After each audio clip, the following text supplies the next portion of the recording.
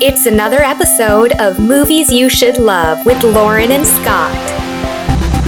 Welcome, movie lovers, to another exciting episode of Movies You Should Love with Lauren and Scott.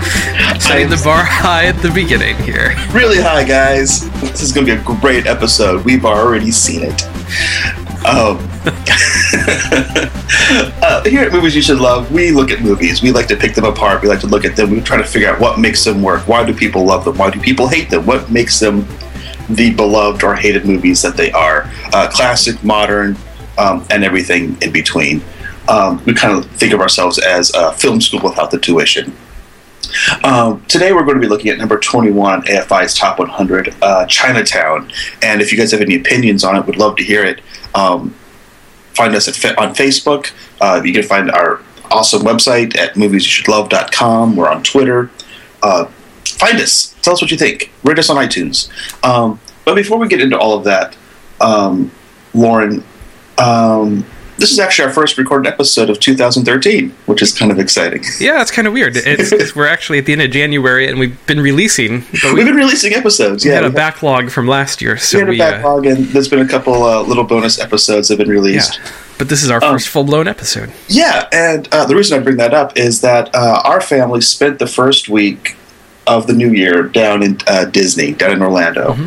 And I noticed something really interesting, and I wanted to bring it up to you, and I wanted to bring it up to the podcast listeners, is that Mickey Mouse is a really big deal in Disneyland, which I know, that's not news. But what really struck me as interesting or odd was that you have this cast of characters like Mickey Mouse, Donald Duck, Minnie Mouse, Goofy, Chip and Dale. You have all these really great old characters that we associate with Disney, but as soon as you leave the park, you don't see them at all. Like they're not part of our culture until you go to the parks. And even at the parks, while they were everywhere in the art design, the big attractions were like the Disney princesses, or honestly, a lot of the characters and all the characters that Disney has recently purchased, like Star Wars and Pixar, and the Marvel superheroes. Even there was one of the trams that takes you to the park was just plastered with the Avengers,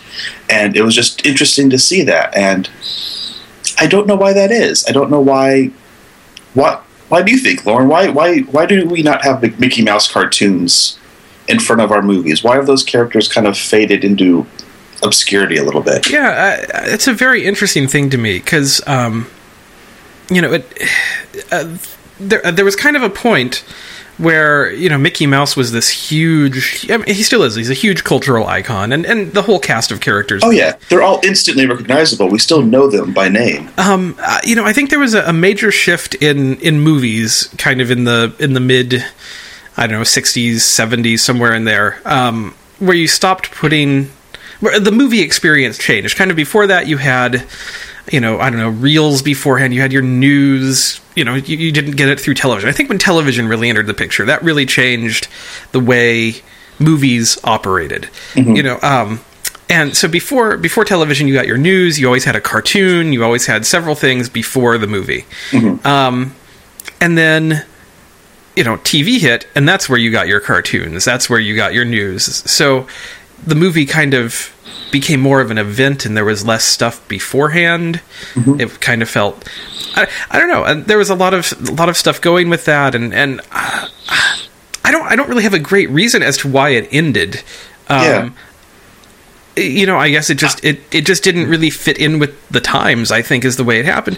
And I wouldn't be surprised too if it had something to do with just the economy of being able to squeeze more movie showings in a day. Yeah. You hear about movies being edited down to 90 minutes so they can show it more often to get more people in there.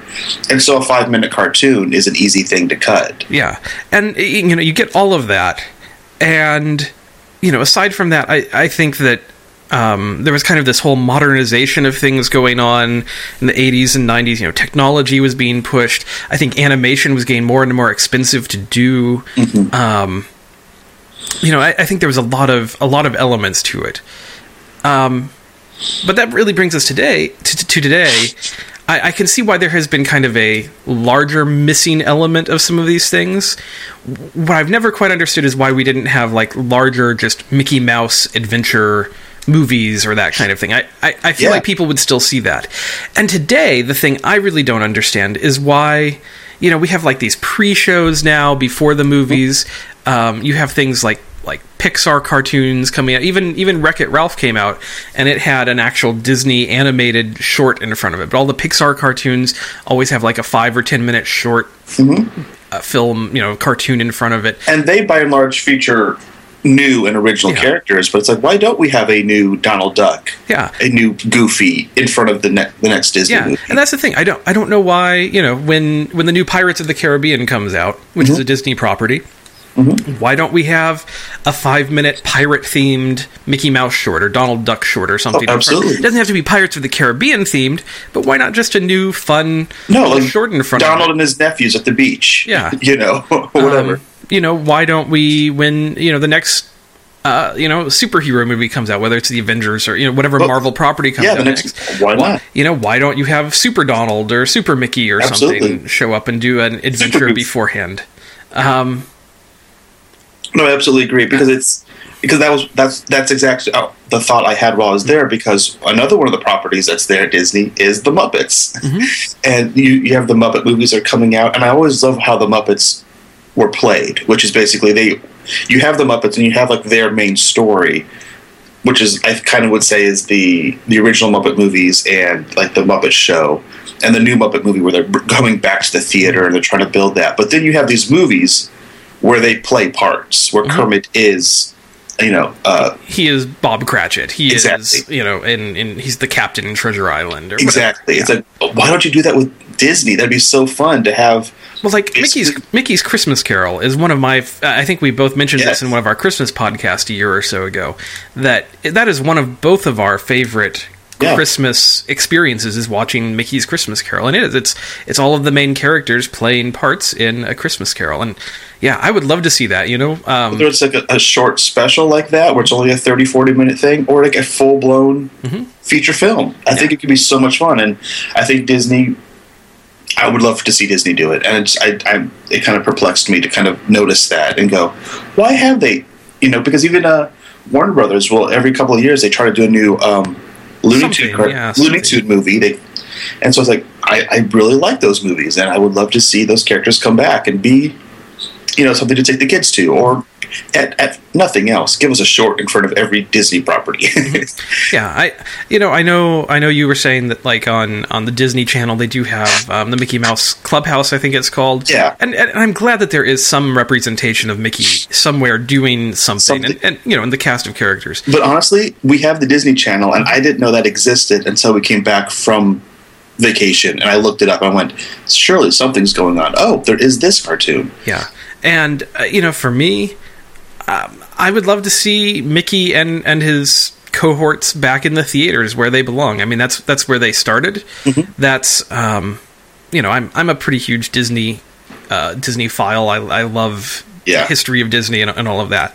And, I think it's time. I really feel Disney has done a disservice to their characters over probably the last 40 years or so, kind of since the death of Walt, I would say. And I get with Mickey why they let him kind of sit for a while, because that was Walt.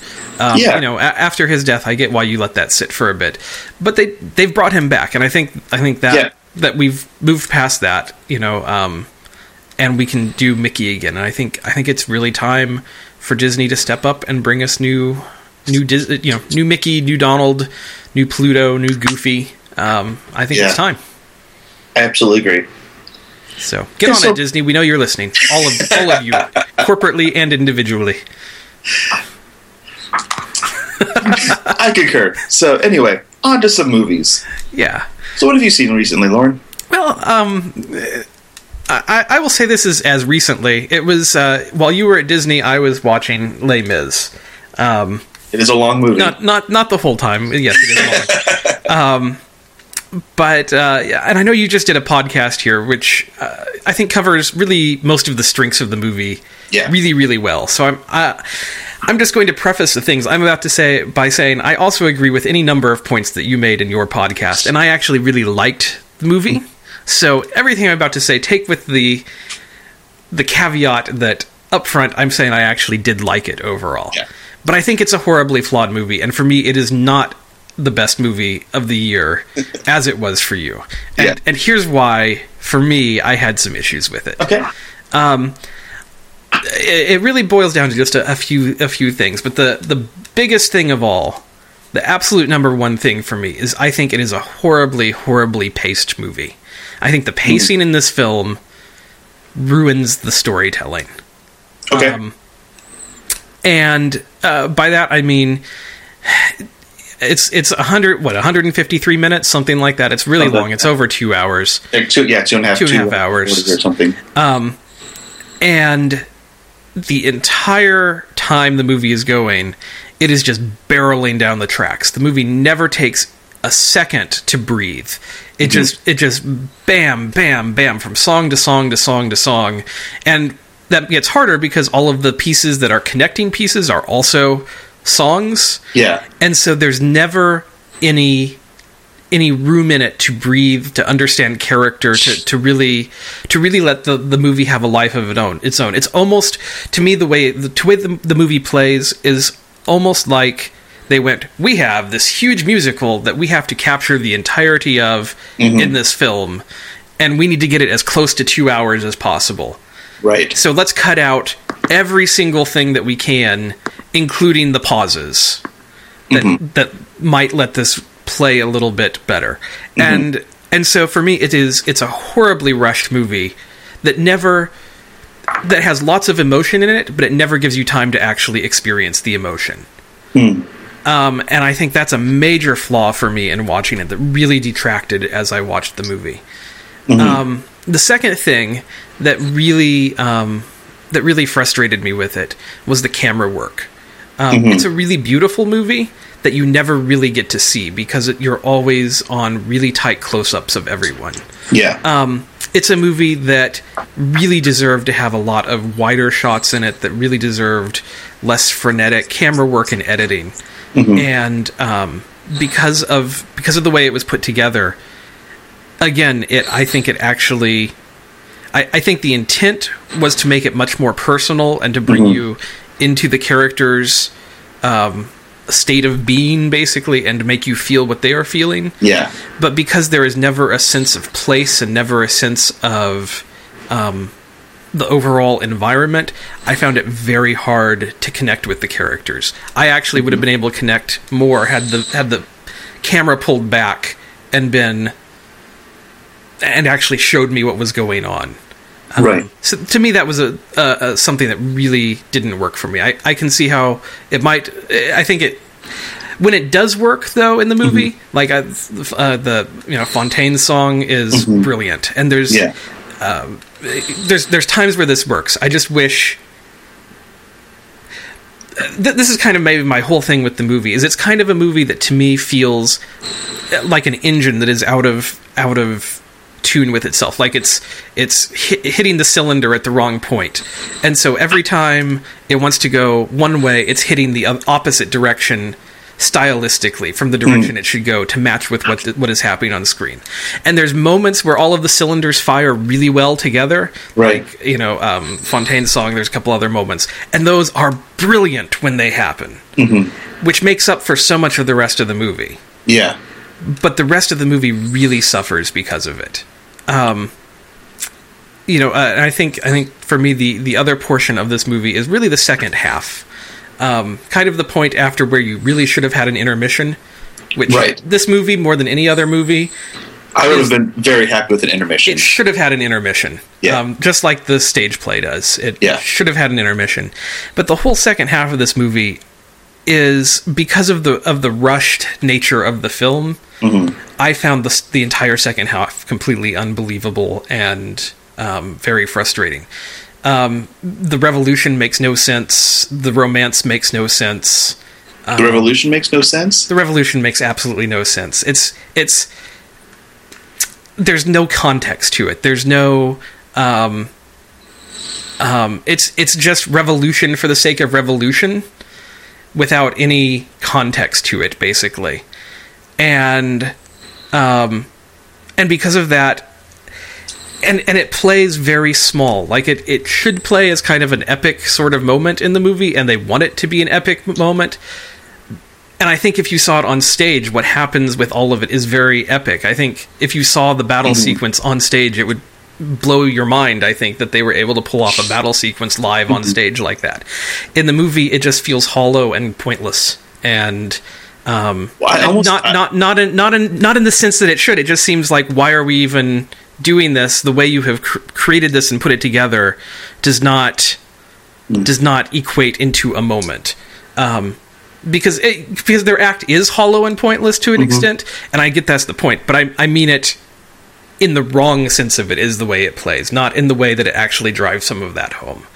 To me, the whole second half of the movie just doesn't work at all. There's moments in it, again, that pull together really well, like with the little boy running out of the barricade and stuff. Like, there's little moments that work, but as a whole, it really fell apart for me.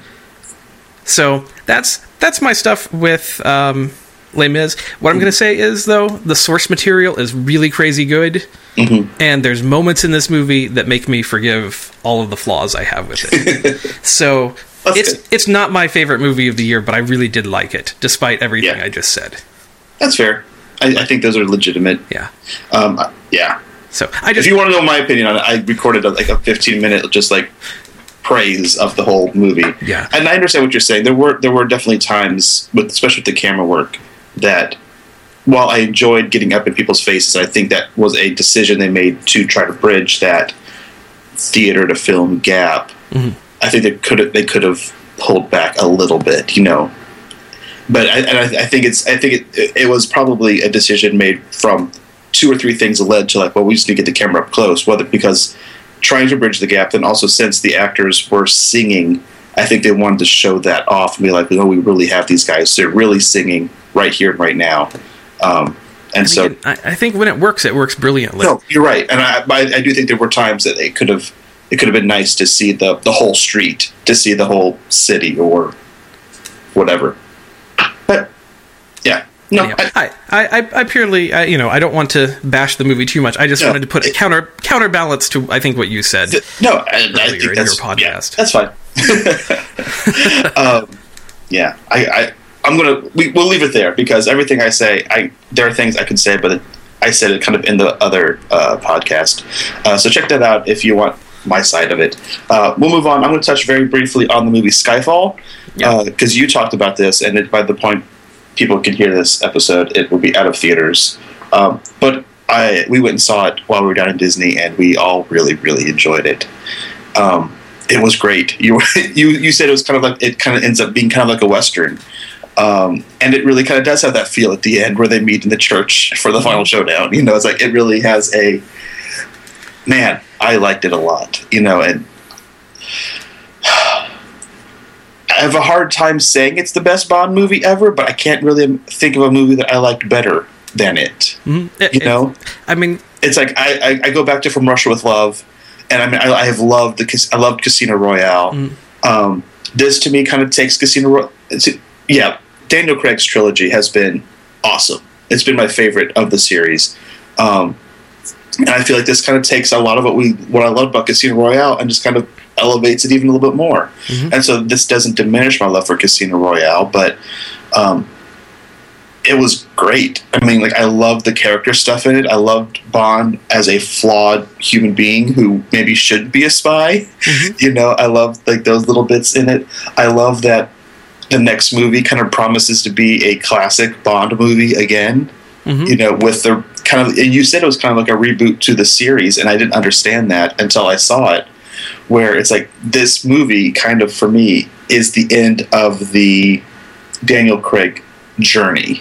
I mean, I'm sure you could do more, but when you look back to Casino Royale, it was trying to reset the character into a more believable, more grounded context, and this is the end of that. It's like, now that we've done all this, Now we can move forward, and we're going to try to keep that. I hope they try to keep that level of reality. But now we are back to Bond as you know it. Here's Moneypenny. Here's The Office. Here's we've told his origin. Now you can actually have the characters you love in adventures that are going to be grounded in this. But now we can do just adventures. We could do really whatever we want. Yeah.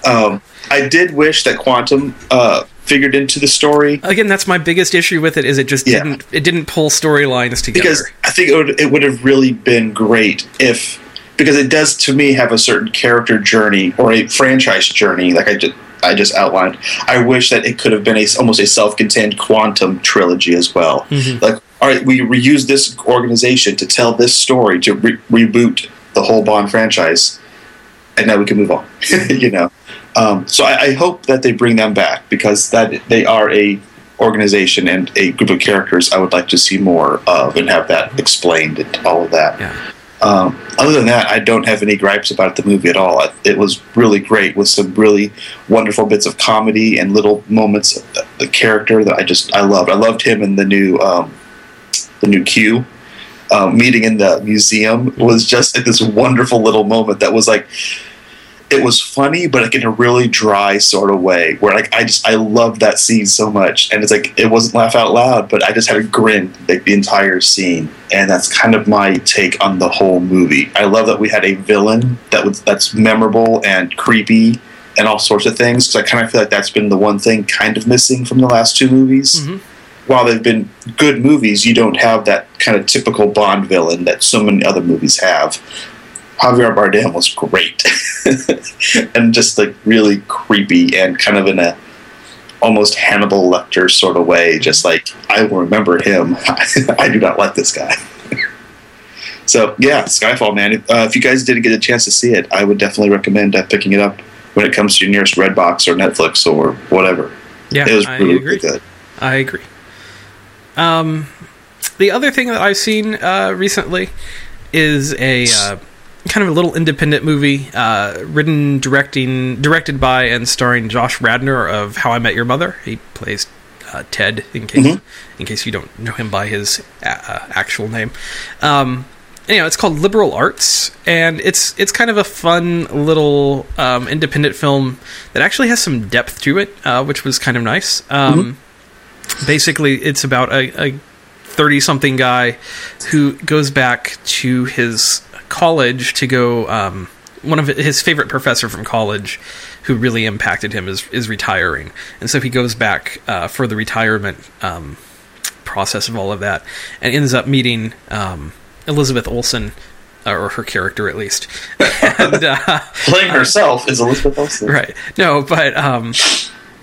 And, she's a 19-year-old sophomore, I guess, in college, and he kind of falls for her, and they end up with a relationship that is much better put together than a lot of movies would ever handle a movie or a story that has a 17-year age gap between two people. Right.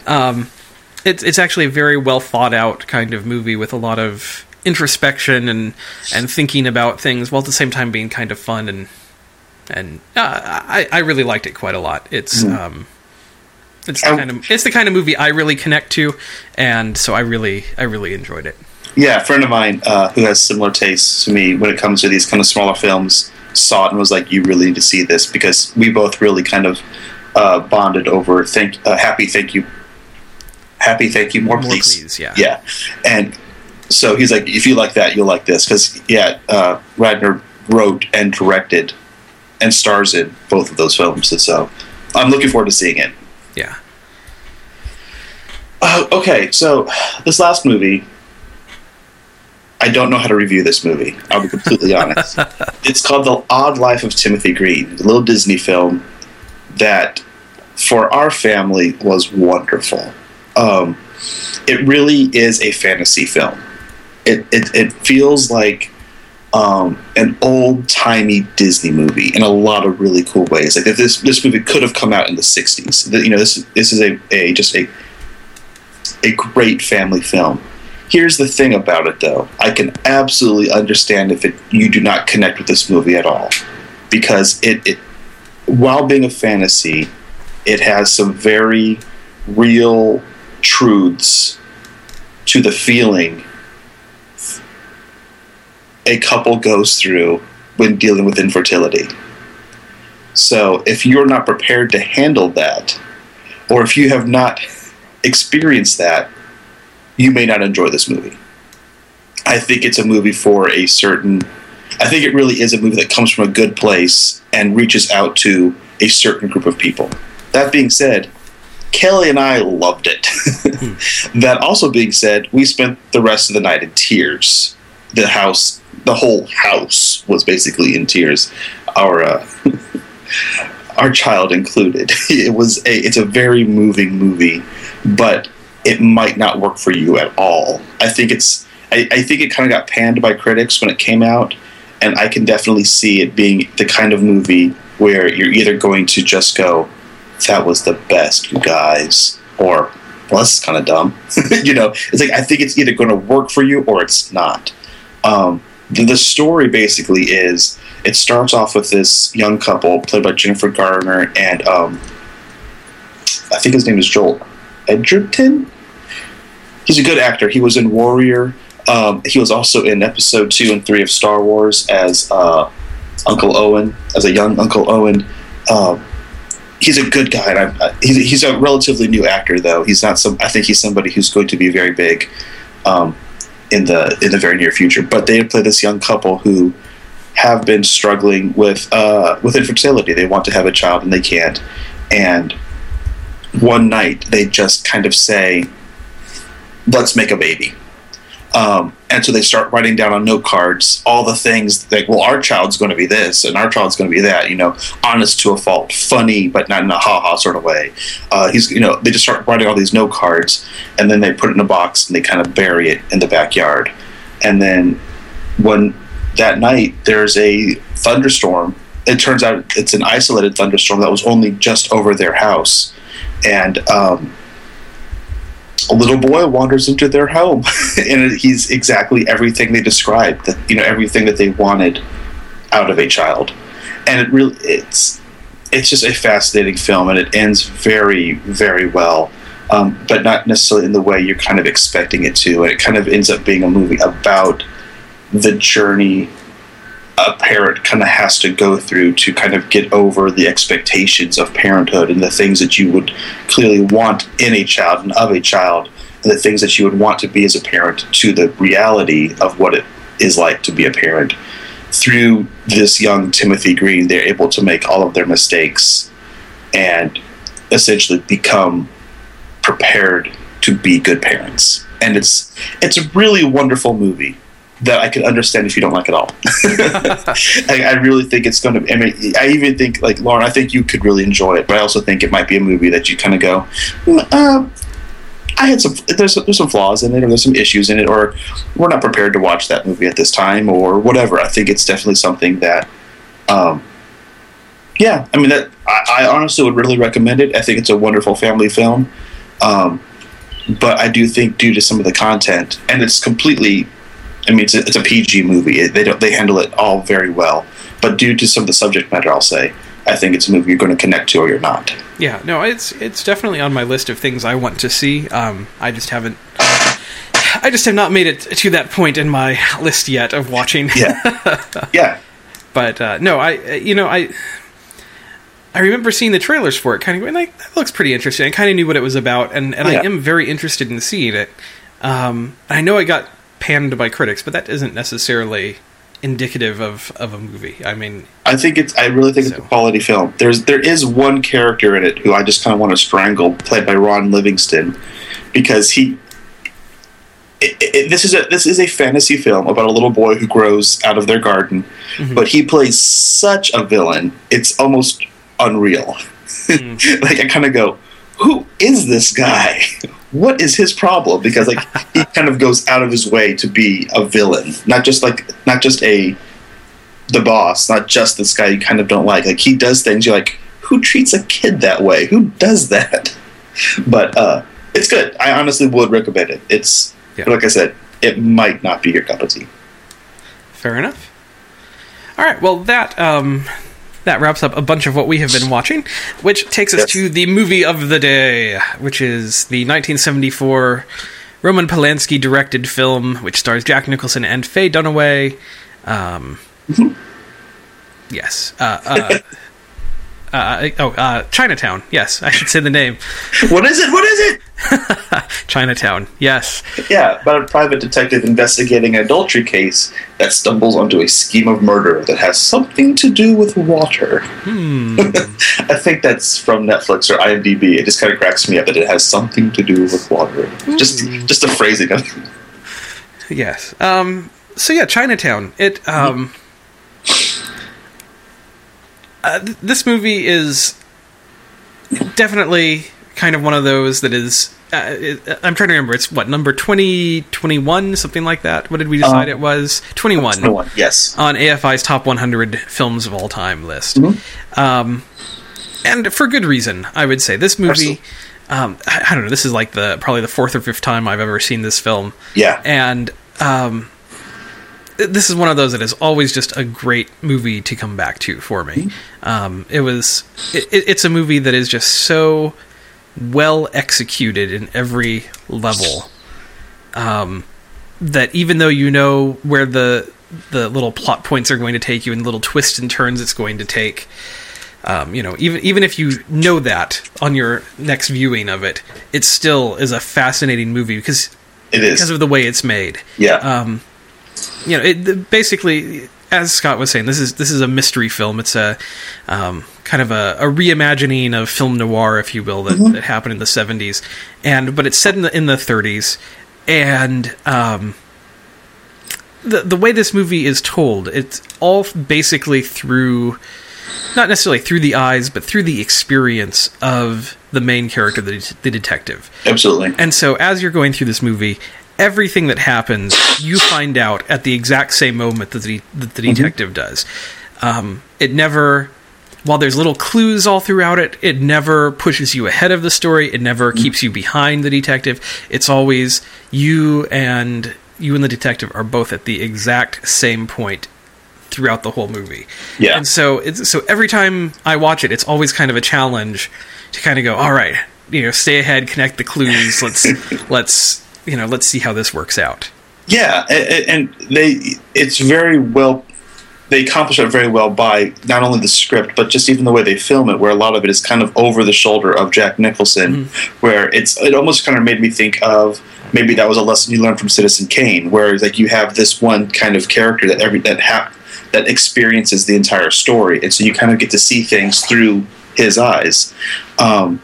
And I really kind of appreciate that because, even as you're watching it, like you said, this is probably this fourth or fifth, sixth time I've seen this movie, and I was trying to put the pieces together and going, now who is that again? But I was kind of forgetting stuff. I forgot how certain things tied together, and it's not until you're there with him that you go, oh, that's right, and that guy's there, and it's a really well put together film. It's a really classic kind of that film noir kind of story. It's that quintessential detective story where you have the woman who comes in asking for help, and he thinks he's going to be getting involved in this one little case, and very quickly the entire world just kind of unspools around him, and he finds himself in a very much larger story than he originally thought he was getting himself into. And it takes some really interesting turns by the end of it, which we really probably shouldn't spoil, but it ends up being not the movie at all you expect it to be. Yeah. Especially the final probably 5 minutes of the movie. Yeah, well, it's interesting because it's a movie that has, even though it's all one case, it kind of gives you, there's kind of a smaller case within a case, sort of, that kind of happens, and which is a very interesting thing because the larger picture of everything that is going on could be kind of confusing, I think. There's a lot to put together. It's a movie that really requires you to pay attention, and so it's a movie that, to me, it rewards both like attention and inattention. Like the smaller case, like you're going to get the answer to it and you'll solve everything and you'll have a kind of a neat bow on everything, as much as this movie puts a neat bow on everything. Right. And then there's kind of this larger picture that even the movie never quite solves everything with it. No.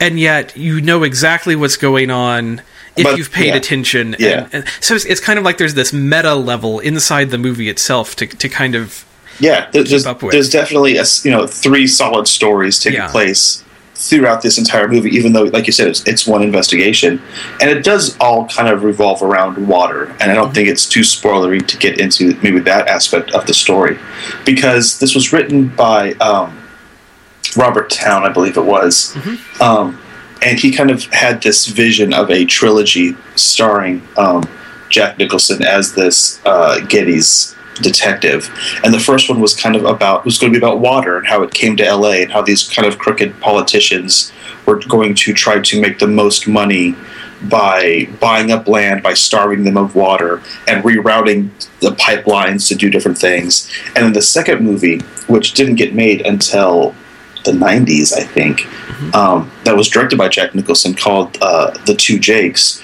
it's almost the same story, but revolving around the gas company. And then the third one, which was never made, was going to be about the train line and how it's a whole thing. But really kind of fascinating, because the movie also becomes this little moment of history for Los Angeles. You're kind of in that golden time of LA and the growth in Hollywood and the magic of some of that, and then also this underbelly, this dirty kind of side. Fascinating little tidbit about this trilogy is that the third one never got made, but a lot of the story for the third movie got incorporated into the film Who Framed Roger Rabbit. So if you watch Who Framed Roger Rabbit as the third installment, just imagine Eddie Valiant played by Jack Nicholson instead of Bob Hoskins. That's hilarious. And what's really funny is I actually watched The Two Jakes after this. And there is a set. Do you remember R.K. Maroon in Who Framed Roger Rabbit? He gets shot through the window in his office. Yeah. That office is used in The Two Jakes. Nice. So, like, Jack Nicholson is in that very same room where Eddie Valiant meets the guy, and he's editing the film in the corner, and then later on he gets shot through the window. That set is used in The Two Jakes because apparently it was filmed at around the same time as Who Framed Roger Rabbit, or within a couple of years. So I don't know if that's a real location or if that's just on the Warner Brother lot, but it's in both movies. That's hilarious. So I like it. Yeah, I really like it. So yeah, Chinatown. I mean, I honestly, I don't have a whole lot to say about this movie. It is just a really good movie. It's well acted. It's well written. It's well directed. There's really no flaws in the film. Yeah, I mean, in any number of ways, I could basically just call this about a perfect film. I mean, it evokes the time period perfectly. I mean, it's exactly the way we want to imagine 1930s Hollywood. Yeah. And I think there's truth in it as well. I mean, I think some of that is the way that the dream factories were kind of spinning 1930s Hollywood. Yeah. And so that's kind of a great thing. It's maybe not what it really was, and that's kind of how this movie goes, is it digs underneath that almost surface. Yeah, it kind of sounds like the collective memory we have of the 50s. Kind of both the good and the bad of it. Yeah. And, it's a movie that reflects some of the 1970s when it was made. I mean, this movie happened, 5 years after the Manson murders? Yeah. Roman Polanski had lost his wife, and so he's directing this, and he he makes them change the ending to be a less happy ending because that's how he's viewing. That's where he was at that time. Yeah. And it works brilliantly. I mean, it's the way this movie needs to end. Yeah. And I mean, just the acting is spot on. Everything about this movie is basically pitch perfect. Yeah. John Huston in it is an amazing casting choice. John Huston is a great director in his own right, and then having him come into and play this character in this position of power in this movie. This guy who had helped create film noir coming in and doing all. I mean, it's a pretty fantastic moment inside this film as well with all of that. So, and it's neat because it is kind of, while it is there are so many elements of that film noir, and I would consider this a film noir. It doesn't have that voiceover narration that you kind of remember. And apparently it's because Roman Polanski dropped it. He's like, nah, we're not going to do the voiceover. Yeah. So it was in the script. It was there and ready to go. They just kind of dropped it out. And I'm really kind of happy they did, because a part of me kind of wishes they had it. but the other part of me just really likes the way the story unfolds without the narrator. Which actually, it puts Chinatown in stark contrast to The Two Jakes, which has constant narration by Jack Nicholson. And honestly, The Two Jakes is, I hate to say this, it's pretty missable. I mean, it's well written. I think most of the acting is really kind of spot on, but the directing and the overall film, I think kind of suffers in general. It has the voiceover narration that kind of makes it a little bit cheesier. I feel like, I mean, I don't know what happened, but I don't know if the budget was less, or just because it was made in the 90s, it has a different feel. But like all the costumes look a little bit cheaper. Like Jack Nicholson's suit never looks like it fits him for a reason I don't understand. I don't know if that was a decision he made to have a big suit, but nothing. It just doesn't quite work. And ultimately, the story is almost the mystery is almost the same without the Faye Dunaway element. There is a woman in it, and there is that she plays into the mystery, but that secondary mystery, that element isn't there, and it's a slightly lesser film for it. So I would definitely recommend anybody check out Chinatown. But if you can't find The Two Jakes, which apparently is a harder film to find, it's not on Netflix.